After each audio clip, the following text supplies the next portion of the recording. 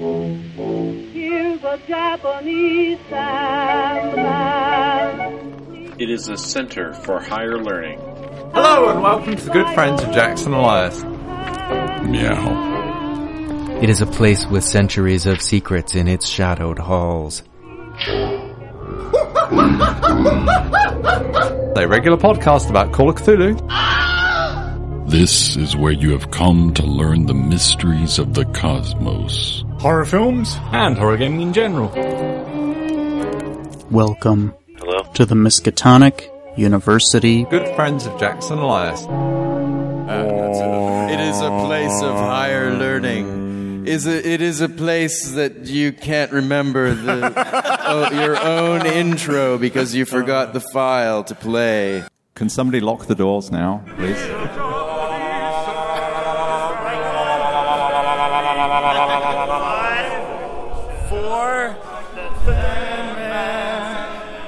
by your old days from on the day that is through,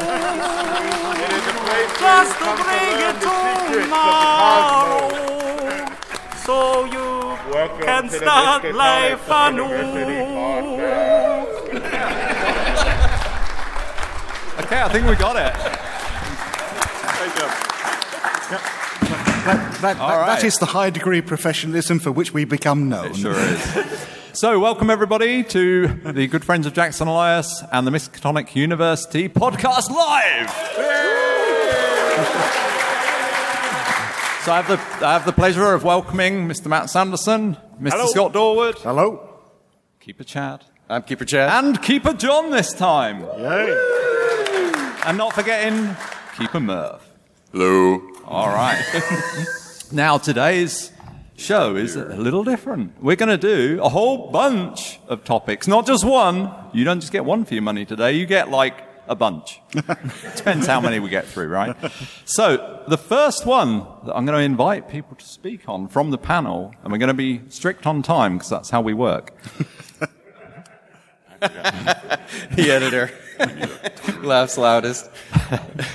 Lovecraft stories would make terrible Call of Cthulhu scenarios. That is the motion. All right. Now, I'm going to ask for the motion, in favor of the motion, Keeper Chad, Keeper John, and Mr. Matthew Sanderson to speak for no more than 3 minutes. And they're going to start now. So, Keeper Chad, would you like to kick us off? Oh, sure. Lovecraft stories would make horrible scenarios. First of all, they are short stories. First of all, or let's say second of all, they are also about internal life. And how do you do internal life quietly inside yourself with no relationships, very poorly drawn relationships between people? And role-playing games are actually about relationships between people. So the best thing to do is to pull inspiration out of that. And if our opponents like to argue that scenarios inspired by the stories are a great idea, I would agree, but they are not scenarios from the stories. Matt, what would you like to add to that? Oh, I looked at a few examples to prove my point here, and taking all the gumph out of them, let's think of a handful of these. Dagon. You float around in a boat, see a creature, throw yourself out of a window. Yay. The Call of Cthulhu. Read a load of newspaper clippings. Realise you're gonna get killed for doing it. The Colour Out of Space, find a rock, hit your garden, shit happens, you can't stop. Yeah, because that's fun. The Nameless City, wander around and get eaten by a crocodile monster. And the Temple. Choose between suffocation in a submarine or going off into an underwater temple. Yay, fun. It boils down to you're unable to decide your own actions, you watch interesting stuff happening to others, because, yeah, that's fun in an RPG, isn't it? Yay. But there are a couple of small things you could say in favour. Things like the Dunwich Horror, that's about it. That would be my one example of a scenario to go around. But on the whole, nah, they would be shit scenarios. All right, and Keeper John. Not much to add to that. Yes, these would be terrible scenarios because of the scope, and it's not. It doesn't involve enough people. I don't feel. They're too much introspection and not enough external conflict. Okay, so, well, I guess we cede our do time. we agree? No. Yeah. Thank you. Concision. All right, so the fonts of wisdom now, we have Keeper Murph and my friend here, Scott Dorward, is going to speak against the motion. Off you go. Okay, well, I think if you're talking about the fact that the structure of Lovecraft stories don't represent Call of Cthulhu scenarios, you're being fairly selective with your reading. Because, you have stories which involve investigation and action, like The Shadow over Innsmouth and The Whisper in Darkness. Yes, all right, you might argue that it's a single protagonist there. But then you even have party structure, to a lesser extent, in The Lurking Fear and The Rats in the Walls. You have action scenes, the core of, well, obviously, any good Call of Cthulhu scenario. In things like Pickman's Model, again, The Shadow over Innsmouth, The Horror at Red Hook, and again, Rats in the Walls. Plenty of action in there. And also, I must pick you up here, Matt. You're talking about how the Call of Cthulhu would make a terrible scenario. It's a box full of paper. What was the last thing you wrote for the Arden of Cthulhu? A sequel to it. Okay, right, yes. All right, and let me hand over to Keeper Murph. Am I for or against this one? I forget. Well, I can see you have strong opinions on this matter. It's very debatable. You're speaking against the motion that they would make good, basically your argument that they would make good scenarios. Against that, right? Scott is on your side. Scott will advise you now. Scott has just given up at this stage. Pay no heed to the man behind the curtain. Right. Yeah, I don't think that they would make the greatest scenarios. And the main reason... This is where the rest of our time went. Yeah, it really is. I can go either way here, honestly. Yeah, but you go, bring it on. Yeah, I'm gonna jump ship here. This is the whole fainting thing that really annoys the heck out of me. Okay. Every Lovecraftian major character has a fainting spell right at the wrong moment. Yeah. It never happens in a game. Well, that's not true. Well, no, rarely it's one of the does it sanity happen effects. in a game. Well, actually, it happens a lot when you have a bout of madness. Sometimes one of the things Yeah, but that they happens. don't. Yeah, but they don't just faint. In the stories, they just collapse and that's it. And they wake up 9 hours later and something horrible has happened. There's a mechanic for that where somebody faints and then they wake up 9 hours later. But we don't actually use it. Right? No one uses it though. No one uses the rules? What? No one uses You've wasted your life, Paul. Well, I know that, but I'm here, aren't I? Okay. I'm going to draw that to a close. So, has anybody got any rebuttals to that? I don't think they have. Anybody? We've both switched sides. Yeah. Anybody in the audience want to chip in and have a valid? What does this guy know about it? Now here we go. This man in the front Okay, row. so I'm going to invite Mr. Mike Mason to put forth his wisdom here.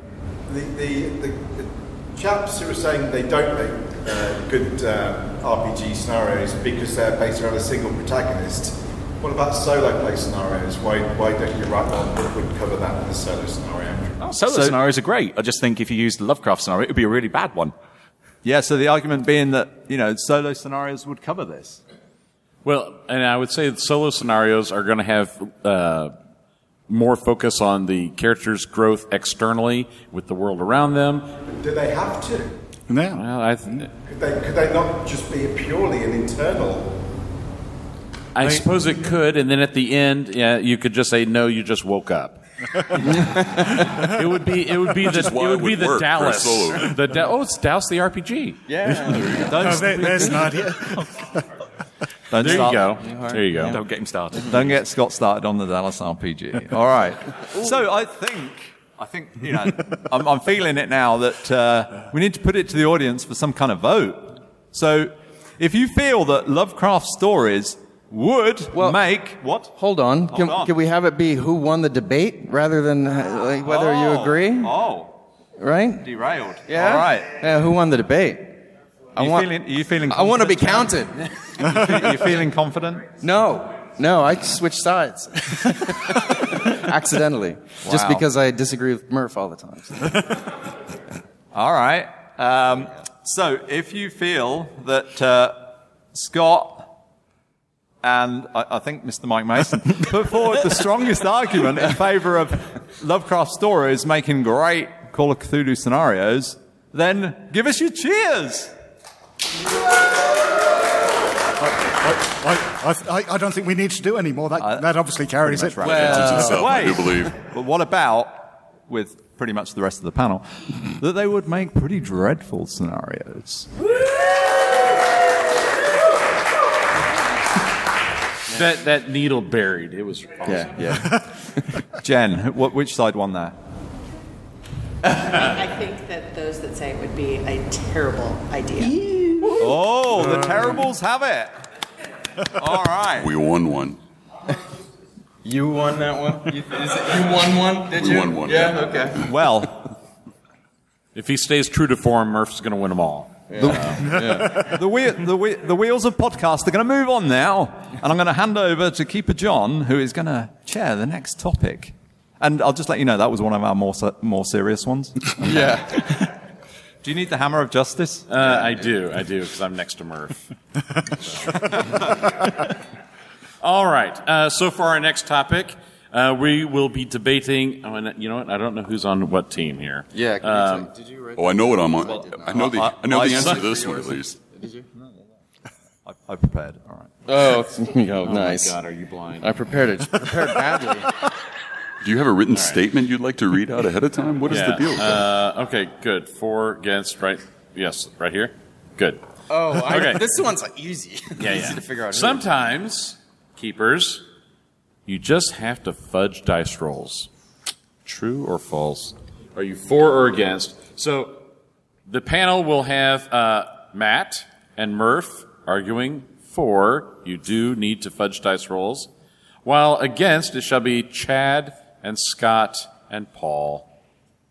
We shall start with the pro dice fudging. Oh, yeah, that's true. Keeper Murph, kick us off.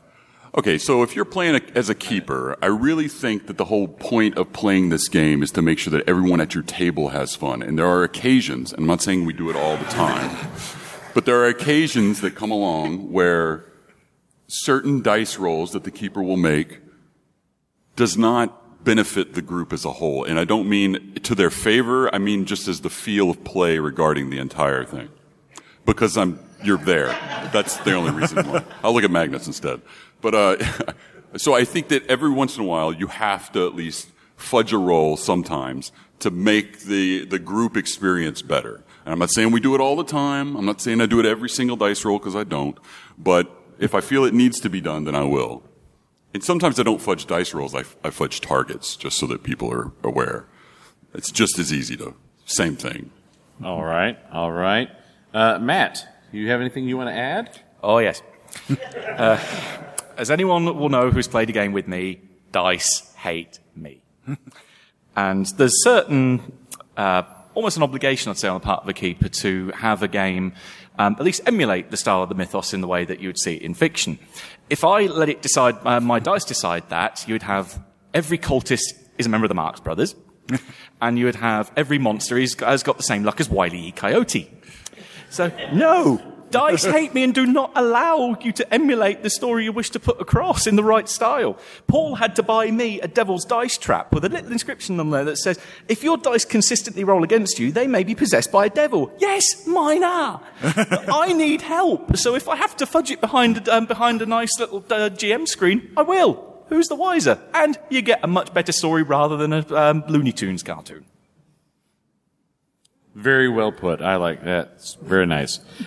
So arguing against staying true to the gods of randomness, let's start with Mr. Dorward. Well, I'd say the biggest argument, particularly in Call of Cthulhu is a horror game, and horror largely comes out of tension, anticipation. And I find there are few tools as effective for building that sense of anticipation as giving some indication to the players of what horrible thing will happen if a dice roll passes or fails, and then rolling those dice in front of them. You know, it's like bringing down divine vengeance upon them. And so, yeah, I think fudging rolls robs you of that vital tool. And also, I mean, fundamentally, it's a role-playing game. It's not storytelling. This isn't you following what the keeper's doing. It's meant to have that ebb and flow of randomness. It's meant to have that creative spark that comes from the unexpected. And fudging dice rolls robs you of all that good stuff. You're just hurting yourself, really. Very well put. Paul. Okay, I can't help but think that Keeper Murph and Matt are letting fun influence their decisions on gaming. There should be no fun in gaming. That's Paul's official stance. That is my stance. So, but when you are, calling for a dice roll as a GM, I think the temptation to fudge it is because the characters are going to die before you want them to. So I think it's not always about death. So the obvious one, combat is, an obvious one, but another one is climb rolls. So, you failed your climb roll. The old default was you fall to your death. You take, how many dice? It was 100 feet climb. Well, that'll be 10d6. Oh, wow, you're dead. I didn't see that coming.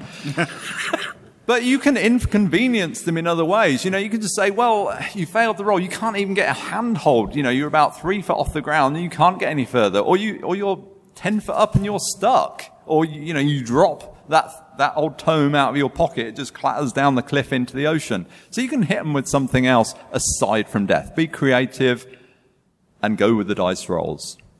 Be creative and go with the dice rolls. Oh, wait. Can I go now?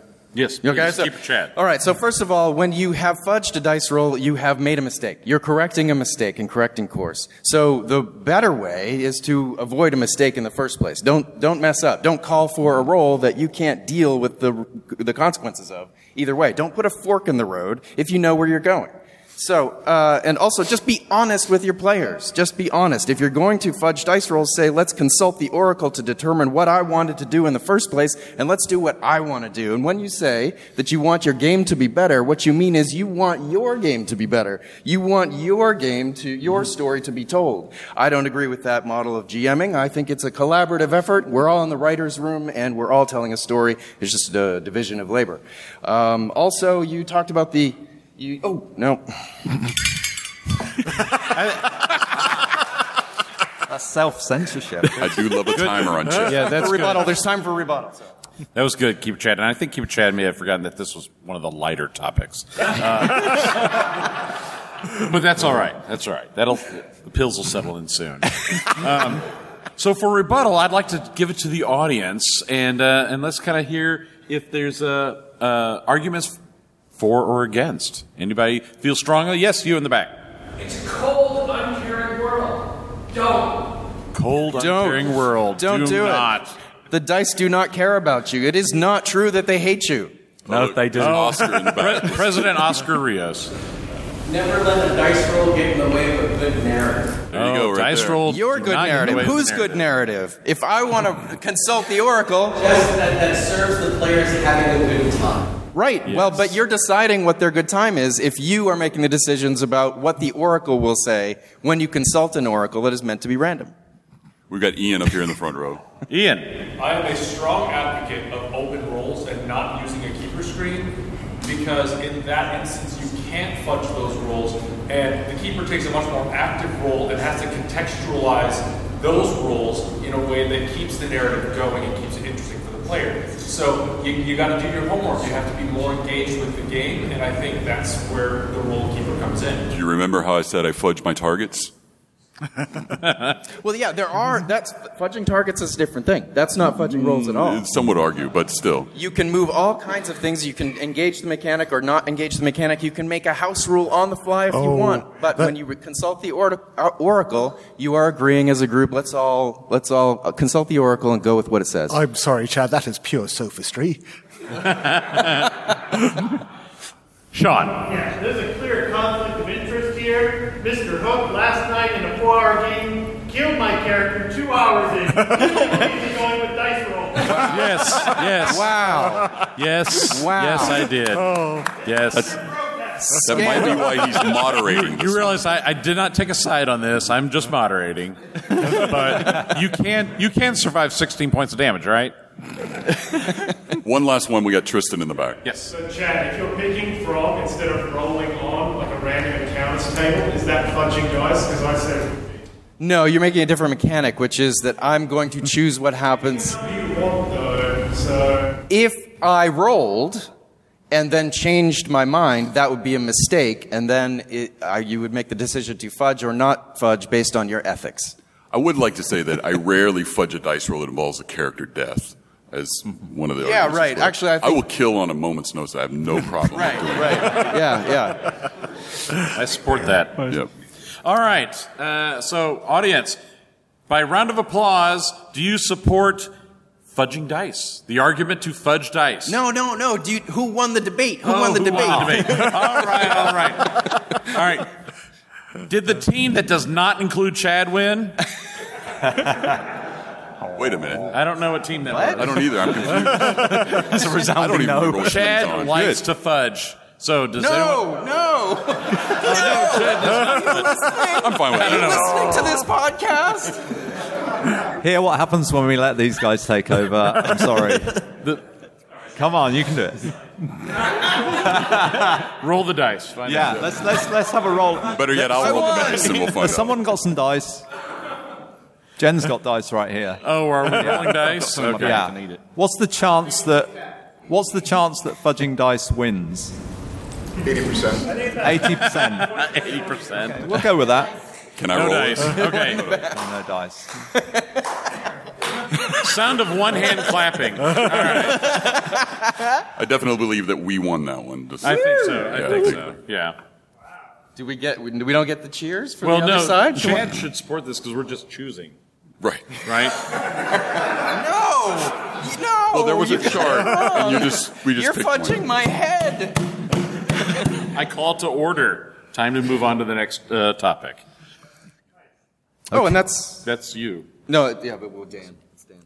All right, so you'll notice that somebody's not here. Keeper Dan is unable to join us this year, and this is a great shame. Keeper Dan, I think, was instrumental in setting up the Miskatonic University podcast, looking at these guys for a nod. The Genesis was his idea. And in turn, that was instrumental in us setting up our show. So we want to say thank you to Keeper Dan. Now, how do we say thank you? We know how to say thank you.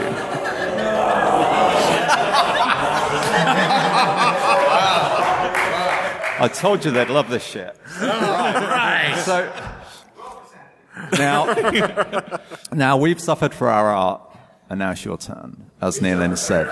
Yeah, right. So, yes, you do. So I'm going to lead you in a chant to keep a Chad. This is how to keep it down. Okay, yeah, no, screw that guy. We want, yeah.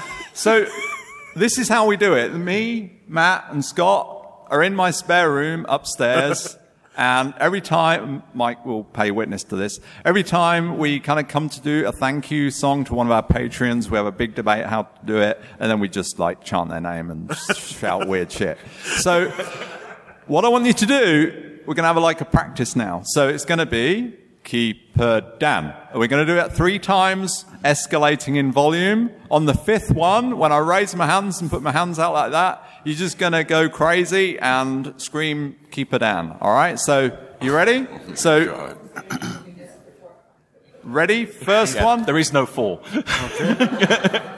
Keeper Dan. Oh, thank you. Thank you. Thank you, Keeper Dan. Thank you. Keeper Dan. Keeper Dan. Keeper Dan.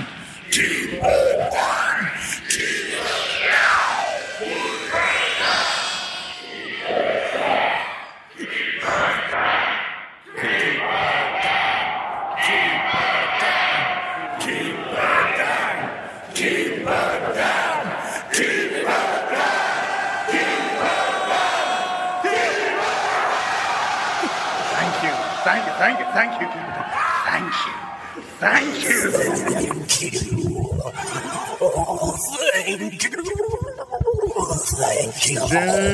Keeper Dan. Thank you.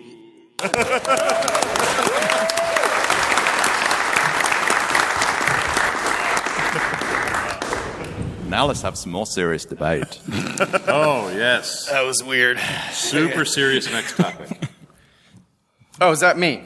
Sure. All right, next topic is up for discussion whether an army of deep ones would beat an army of Migo.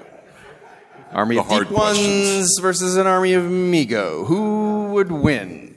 All right, so on the Migo side, please begin. I'll start on my left with John. Science. Migos have science. I think that's the thing that's going to be much more powerful than the spears and whatnot and the claws. Who needs that? You want science. You want frost rays and lightning guns and brain canisters. You want science. So, Migo. All right. And Murph. I'm of the same opinion, actually. I don't think that the Deep Ones have the technological sophistication with which to defeat a Migo attack. And Deep Ones in brain canisters sounds fantastic. All right. Who else over there? Matt, please. Yeah.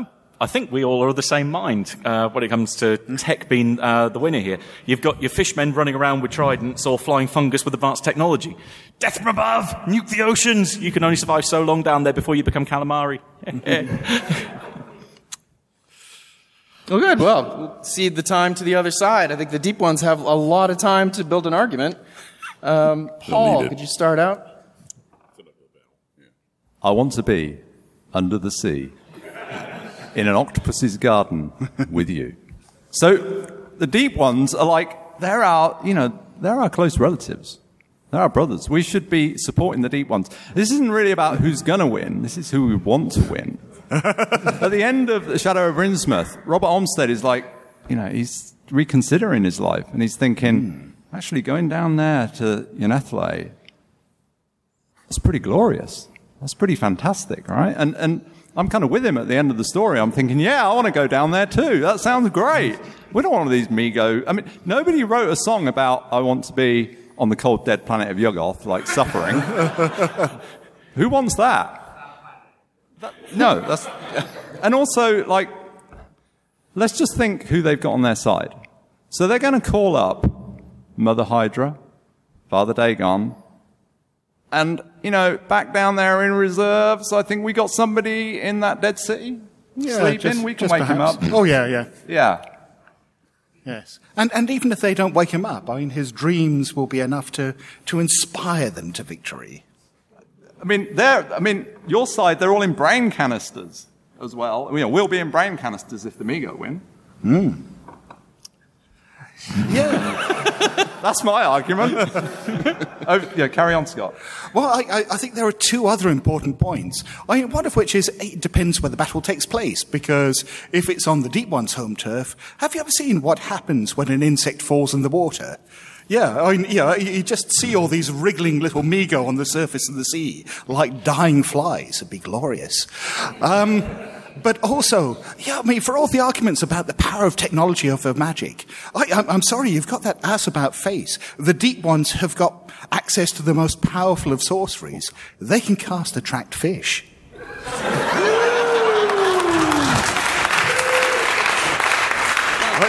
All bets are off. Never go hungry.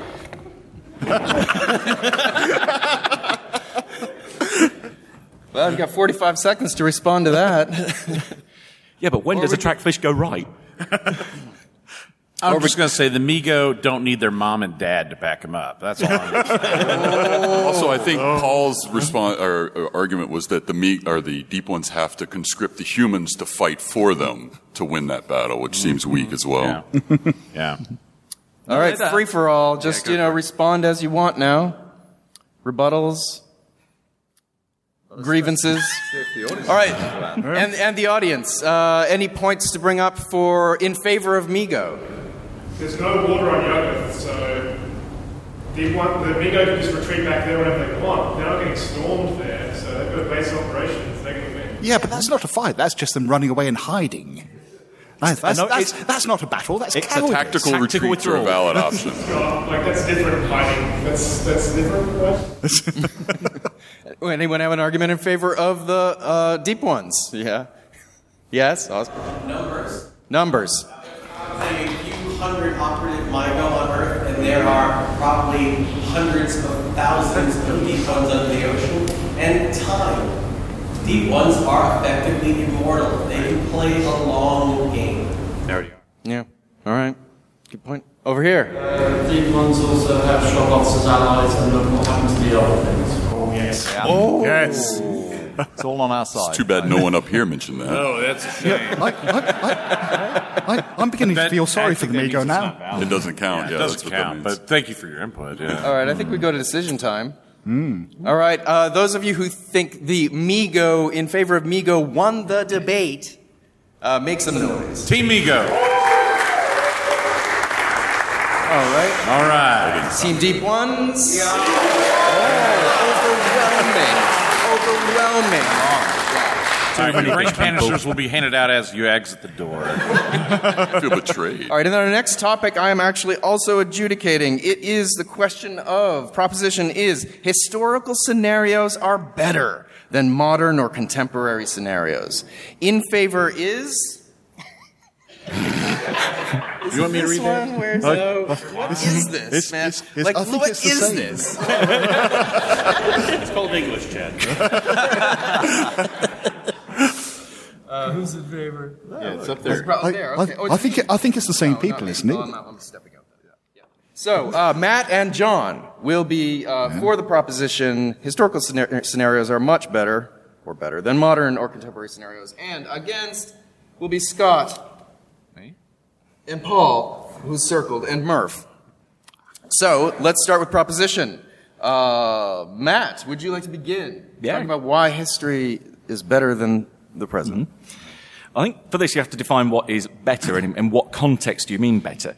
Modern, certainly they're easier to run. There's most of the time you don't need to explain the world. It's what you see around you. Hey, go figure. That needs explanation, Matt. No. Historical, though, for at least on the keeper's side, yeah, you're looking at shitload of research to write scenarios, then explain to the keeper, that then explains to the players, and it creates a much more evocative setting. If we think about some examples like Horror on the Orient Express, it'd be a bit difficult to run it in a modern setting, because the train doesn't go to Constantinople or Istanbul, but that's nobody's business but the Turks. But again, it doesn't even run the whole way. You can't do certain games in a modern setting. They work much more in a proper evocative historical setting for me. Also, you've got the problem with thinking of horror again. Where is that Shun Mosque? Google Earth. Oh yeah, there it is. Yeah. There's no winding labyrinthine mystery of streets. It just takes away a lot of the fun. There's just that lack of technology in modern scenarios that you have too many tropes like, oh, look, your cell phone doesn't work again, hey? Hey. But in the 1920s, what cell phone? So it's also a long-time argument here. Comes back more directly to Lovecraft stories and their setting. So I rest my case. I wholeheartedly agree. One of the things that I find exciting about having historical settings is the isolation. You know, in today's world, the world is smaller. We can reach out and touch someone around the globe with their cell phone. But in the historical settings, it's normally it's just your little community. Sometimes not every house had a phone. And it's just, I like the isolation and also, safety rules were different. Cars didn't have the seat belts, right? I mean, so if you're going to get into a car chase historically and there's a crash, it could be much more horrific than a current one with safety airbags on the side. And I think I'm done. All right, so ripping apart the assertion that historical scenarios are better than modern or contemporary scenarios will be, yes, Scott, Paul, and Murph. We will start with Murph. Or we'll start with Paul. Paul. Okay, so based on no statistical research, I will assert that most horror films are based in the modern day. Now, let's ask ourselves why that is. Oh, it's because we live in the modern day, and that's, we can relate to that. There's no buy-in required, We live in the modern day, and, there are horrible things hiding under the bed. So that's kind of an easy thing to buy into.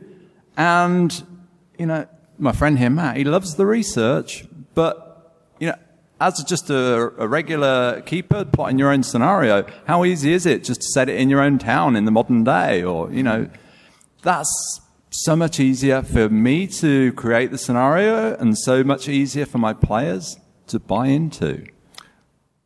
Well, I think not just buy into, it's the fact that that degree of familiarity makes the fear more accessible, that it makes it easier to relate to your own personal fears.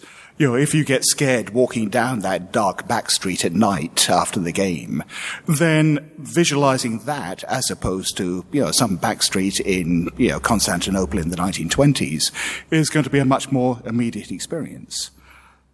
And also, you know, this idea of communications undermining the horror.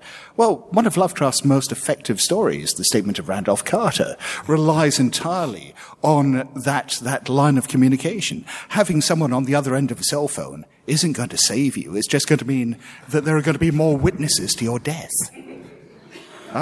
And also, I just want to pick you up on something, Matt. You were saying that, the historical games are good because that makes them more like Lovecraft stories, which a few moments ago you were arguing are inherently bad for gaming. I said some. I gave you an example saying the Dunwich Horror was a good scenario.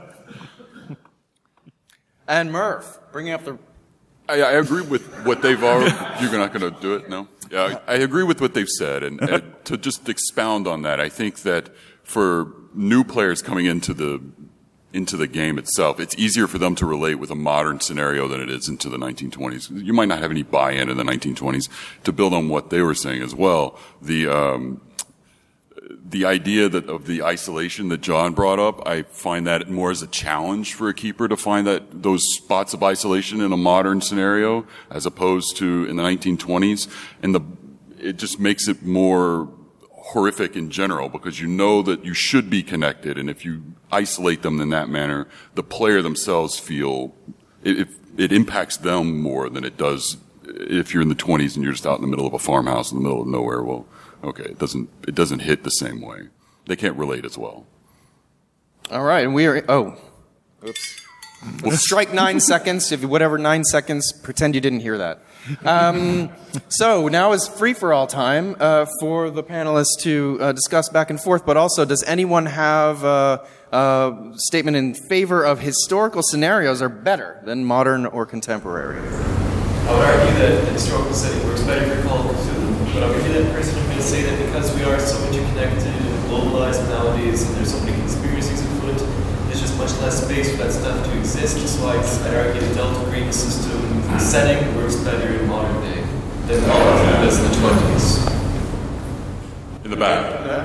I definitely support historical. I think most of us as gamers enjoy the escape aspects of gaming. It has a lot to do with taking yourself and putting yourself in a different place at a different time, a different person. And historical takes you out of all the grind of the modern day and puts you into an entirely different time where you can fully enjoy the experience of someone different in a different place in a different time. I would like to reiterate the fact that the motion is that historical scenarios are better than modern day scenarios. Is that really true? But yeah, let's take another one from the audience. Oh, okay. Yes? So this is not so much a support of one side or the other, but I do want to note that those that are saying, who have said that modern scenarios are better, seem to be supporting modern scenarios in familiar locations. But if you were to move a modern scenario to a completely different and unfamiliar location, it would require tons of research. It would require the characters needing to buy in because you mean the same kind of tons of research we need to do in order to do a historical setting? Exactly. But that's fine, because that's what I was mentioning about the isolation impact, where you have to do that extra research in order to isolate them. So if you want to take a modern scenario and throw them in the middle of the Amazon, sure, that's fine, but you're still going to end up doing the same amount of research you were going to do, and if you did it in the 20s, nothing's really changed. But you have a difference in your player buy-in. Sure. Because now you might have technology also that you don't have. You might have like EPIRBs or something that you can set off and bring help, supposedly. So I would want to say something in regards to with historical being better, and the main reason I would want to say that is because it goes back to that thing of the best kind of fear is fear of the unknown. And when you take modern people and put them back to a historical era, they're as unfamiliar as they're going to probably get. And then when you throw the mythos on top of it, it's even more unsettling. You know what I mean? And that's the kind of mood that I usually like to go to when I'm playing the games that I'm looking for. You know? it's like I want that unsettling feeling. Modern day, if I have something crawling under my bed, I shake my phone and there's a flashlight. Yeah, but then you see it, right? Ant back in the back. I take issue with the fact that I think people say in modern day there's no rules for life or something. I think we're just looking at it I think it's deeper because you've got things like cell phone networks, the internet, they're all expansion. We're just not blaming those areas yet. I think if we're moving to those, you've got plenty of room for microconstructors. We can use the technology to propagate the microconstructors rather than as something that allows you to find out where the technology. One of the things that I think with the modern stuff, it's hard because it sometimes strains credulity when the consequences of the character's actions have an effect on the world that people with cell phones would be able to take pictures of. Cover-ups are a lot more difficult when you've got all the technology to record it. You know, when you're playing in the 20s, a local police force can cover up some problem that happens, but it's really difficult to cover that up in a modern era. So I think that in a campaign where you're going to play from scenario to scenario, I think that you have a problem with the consequences of the character's actions in a modern setting that you don't have in a historical setting. We are going to move on to our next phase of the podcast. And are we going to do this? Are we going to win?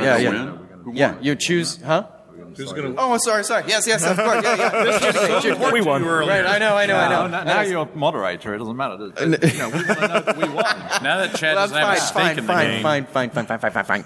Okay, so for those of you who support the assertion historical scenarios are better than modern, could you make some noise? No. I mean, who won the debate? Too late. You're one of us now. I'm going to do it again. Who won the debate on the side of historical scenarios are better? It's less. Yeah. And who would be on the side? Who would reject the idea that historical scenarios are better? Who won that debate? I did it again. Yeah, because it's a bad idea. It's all right. We won. It's no big deal. Damn it. Okay. The next phase. So we're going to ask? Yeah? You saying no? All right. Yes, we are. Just made a decision. Okay. So would anyone like to shout out a random debate topic for the panelists to debate? Oh, that's what I was going to go. And that's your adjudicating. Yeah. No, you're adjudicating. Yeah. I promised cults, Jim. You and Murph. Oh, shoot. Promised what? Oh, God. Oh, yeah. Let me get out of that. So we hear cults. Anybody else have a more different idea? Armitage, hero or villain. Armitage, hero or villain. Was that that's a you? good one. Somebody said that. Yeah. Somebody. Was it you? Yeah. Armitage, hero or villain? Anyone that's read the Necronomicon is generally a bad guy. So that's a no-brainer there. Do you have a strong opinion on that? No, I'm adjudicating. Okay. All right. So we'll do. Should we do Armitage? Yes. I'm adjudicating. Okay. Yes. Okay, Armitage on the table. Okay. So let's go down the line. Matt, do you have any other additional words? Yeah. How the hell did he have so much sand to remain employable after reading that thing? Something's going on there that's dark and horrible. Nice. Scott. Yeah, I think there was something, I don't know, something unpleasant about the way that he comes into this backwoods community and sort of says, I know everything, you know nothing about the place in which you live, you now follow me. I mean, I'm sorry, anyone who does that, I think, is inherently an untrustworthy person. So I'm hearing two Armitage is a bad guy. Paul. I like him. You don't like anyone, Paul. I like him, though. Anything specific?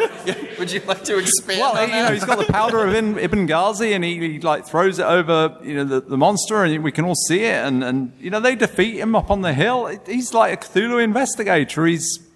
I'm on the side of the Cthulhu investigators. They're not bad guys. There we go. Are they the bad guys? They got skulls on their caps. Keeper Chad. I would say villain. It's so clear that he read the Necronomicon and then he still left it in public access, and so many people have read it. It's probably a plan to spread the mythos knowledge and let the old ones rise. I would say there's direct evidence against that, but I will go on to Keeper Murph. I'm going to say villain as well. I think there's something shady with the guy. Yeah, nice. There's definitely something up with him. Yeah, but all right. Once you weigh in. But didn't he also deny Wilbur Whately to get access? Yeah, but he let every he's deciding other who gets to dude- know and who does not get to know. Every other person gets to see it. He spread the word around like, don't let the guy with the goat face come and read the book. I mean, that seems like just common knowledge, though. That's not like a giant... Right. The demon guy, don't let him read that book. Okay. John Helston lets a dog bowl will away with death, so... Yeah. Well, he wasn't there to stop the dog. Or was he? Or maybe he was. Yeah. That's a little blurry, maybe. Okay, so audience, is Dr. Armitage a bad guy? Is Dr. Armitage the hero of Arkham? You're all cultists.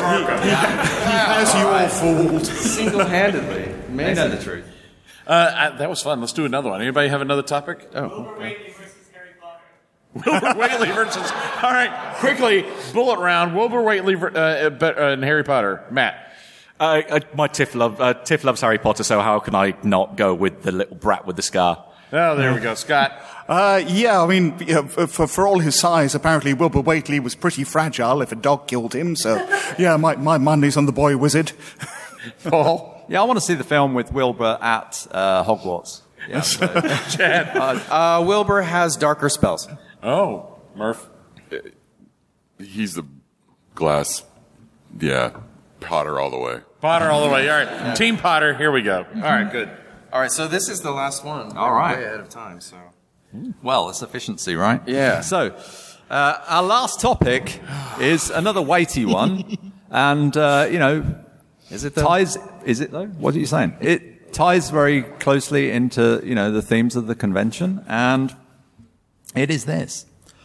August Derleth was the best thing that happened to the Cthulhu mythos. Oh, the hissing. Did you hear the hissing? Wow. I'm just moderating. Don't hate on me. All right. So, those speaking for the motion would be Keeper John, Matt, and Keeper Murph. So let's get them rolling. All right. So, can I invite you, Matt, to speak on that? Sure. Well, number one, he birthed the term Cthulhu mythos. It rolls a hell of a lot better off the tongue than Yugg-Sothoth. Yeah. Two, he founded Arkham House. He kept Lovecraft's work in print. Otherwise, he'd be still potentially confined to the pages of Weird Tales because there was little interest from major publishers in picking him up. Three, his posthumous collaborations led to inspiration behind the Star Tree debate. So we all have that for a fun bit from Shoggoth on the Roof. Four, he encouraged and guided Ramsey Campbell during the early part of his career, so we got some great antagonists like Ugolanak, Glacky. We have some wonderful work that's come from Campbell. And Brian Lumley cites him as an importance when it comes to his own Lovecraftian work. So the guy's not perfect, but the good outweighs the bad there. Do you want to build on that, John? Yeah, August Derleth kept Lovecraft's works and his name alive. And I don't think there's any denying that without August Derleth's influence, we would have probably lost or greatly lost Lovecraft's work. Yeah, I think that goes without saying. You have anything to add there, Murph? I think I agree with what everyone has said so far, and then in addition to that, he added a structure to the mythos that wasn't there previously, so he aspected it one way or the other. And while you might not like that idea, what it did allow us was it allowed Call of Cthulhu itself to be better structured when it first came out. It allowed things to be categorized into... Well, hold on. I've got to... we come from a long way away here, but don't you guys have freedom of speech, Chad? Yeah, and the solution to speech you don't agree with is more speech, and it sounds like this. So please continue, Murph. Oh, that's good. I'm good. I don't want to infuriate Chad any longer. Why not? He has a heart condition. That's kind of what the job is. That's what the job is right now. Come on. Okay, well, Chad is champing at the bit. Before him, I'm going to let because he's brewing it up. So, Mr. Dorwood, what's your opinion on August Derleth being the best thing to happen to the mythos? I think my colleagues here have made some fairly good points, but as a counter-argument, I would propose that Derleth was a bit shit.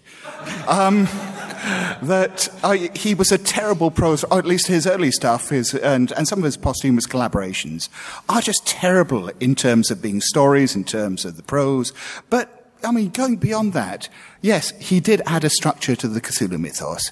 He added all these elemental associations. He added a sense of morality. He imposed his own Christian morality upon it. He turned it into a war of good versus evil.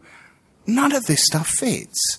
I mean, the whole idea of running around with elder signs like crucifixes, like some kind of fucking Hammer film, is just antithetical to everything that makes the mythos work. And, did you have something to say, Chad? Yes. Okay.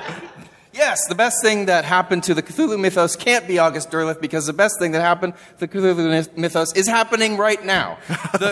We don't need to go back into history. We don't need to find some wannabe taxonomical geek in his little room with putting pins in a corkboard and naming things and putting them in boxes. Right now is the time. Now is the time to reinvent, to probe and twist and take the problems and turn them into crawlers and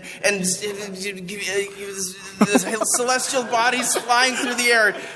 And the time, and also geek culture would have discovered Lovecraft anyway. Yeah. It discovers everything. It's ubiquitous. It is hungry for pulp authors, and it would have eventually emerged. So I totally summarily reject the idea that August Derleth would have been, or that he's the only savior of works of the past. And anyway, the time is now. The time is to twist and reinvent. The primordial levees have broken. The time is now. The best thing that's happened to the Cthulhu mythos is you!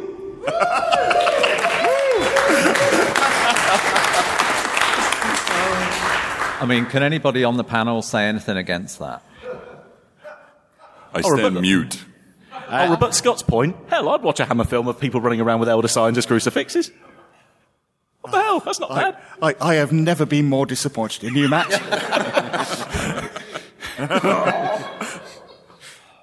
Should we just go for a vote on that one? Let's just go for the vote. With the weight of your argument there. I mean, wow. So, those who think, let's have a cheer now, those who think August Derleth was the best thing to happen to the mythos, let's have a cheer!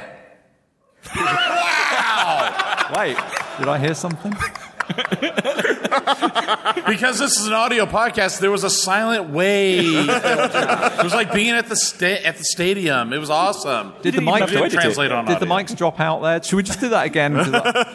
Those who think he was the best thing to happen to the mythos, now. Yes! What does that guy know? All right, so... Does anybody else have... Okay, so those who think it was the worst thing to happen to the Cthulhu mythos... Well, that's not... Whoa, wait.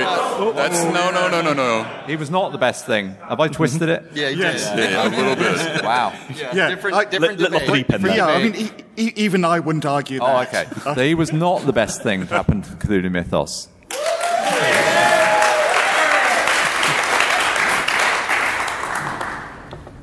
That's a close call. I think it's ambiguous. The jury's out. We'll call that one a draw. Yeah. All right, I can live with that. Yeah. Yeah. All right. All right.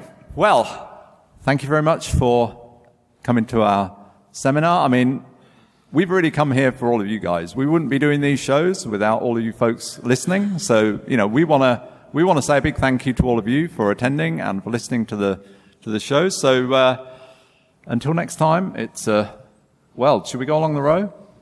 It's a farewell from me. Cheerio from me. Goodbye from me. There's a lot of different ways you can get in touch with us. There's a Discord server, and look at the link in the show notes. You can email us at mu-podcast.com. No, that's not it. Again, you've messed this up. I know. Yeah. I don't have a script. Yes. Oh, yes. Right. Thank you. Class is dismissed. There you go.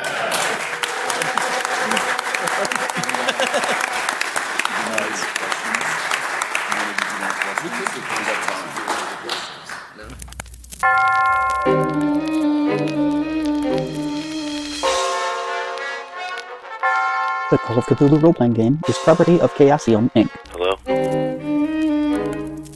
The written works of H.P. Lovecraft are held in the United States public domain. BlasphemousTomes.com.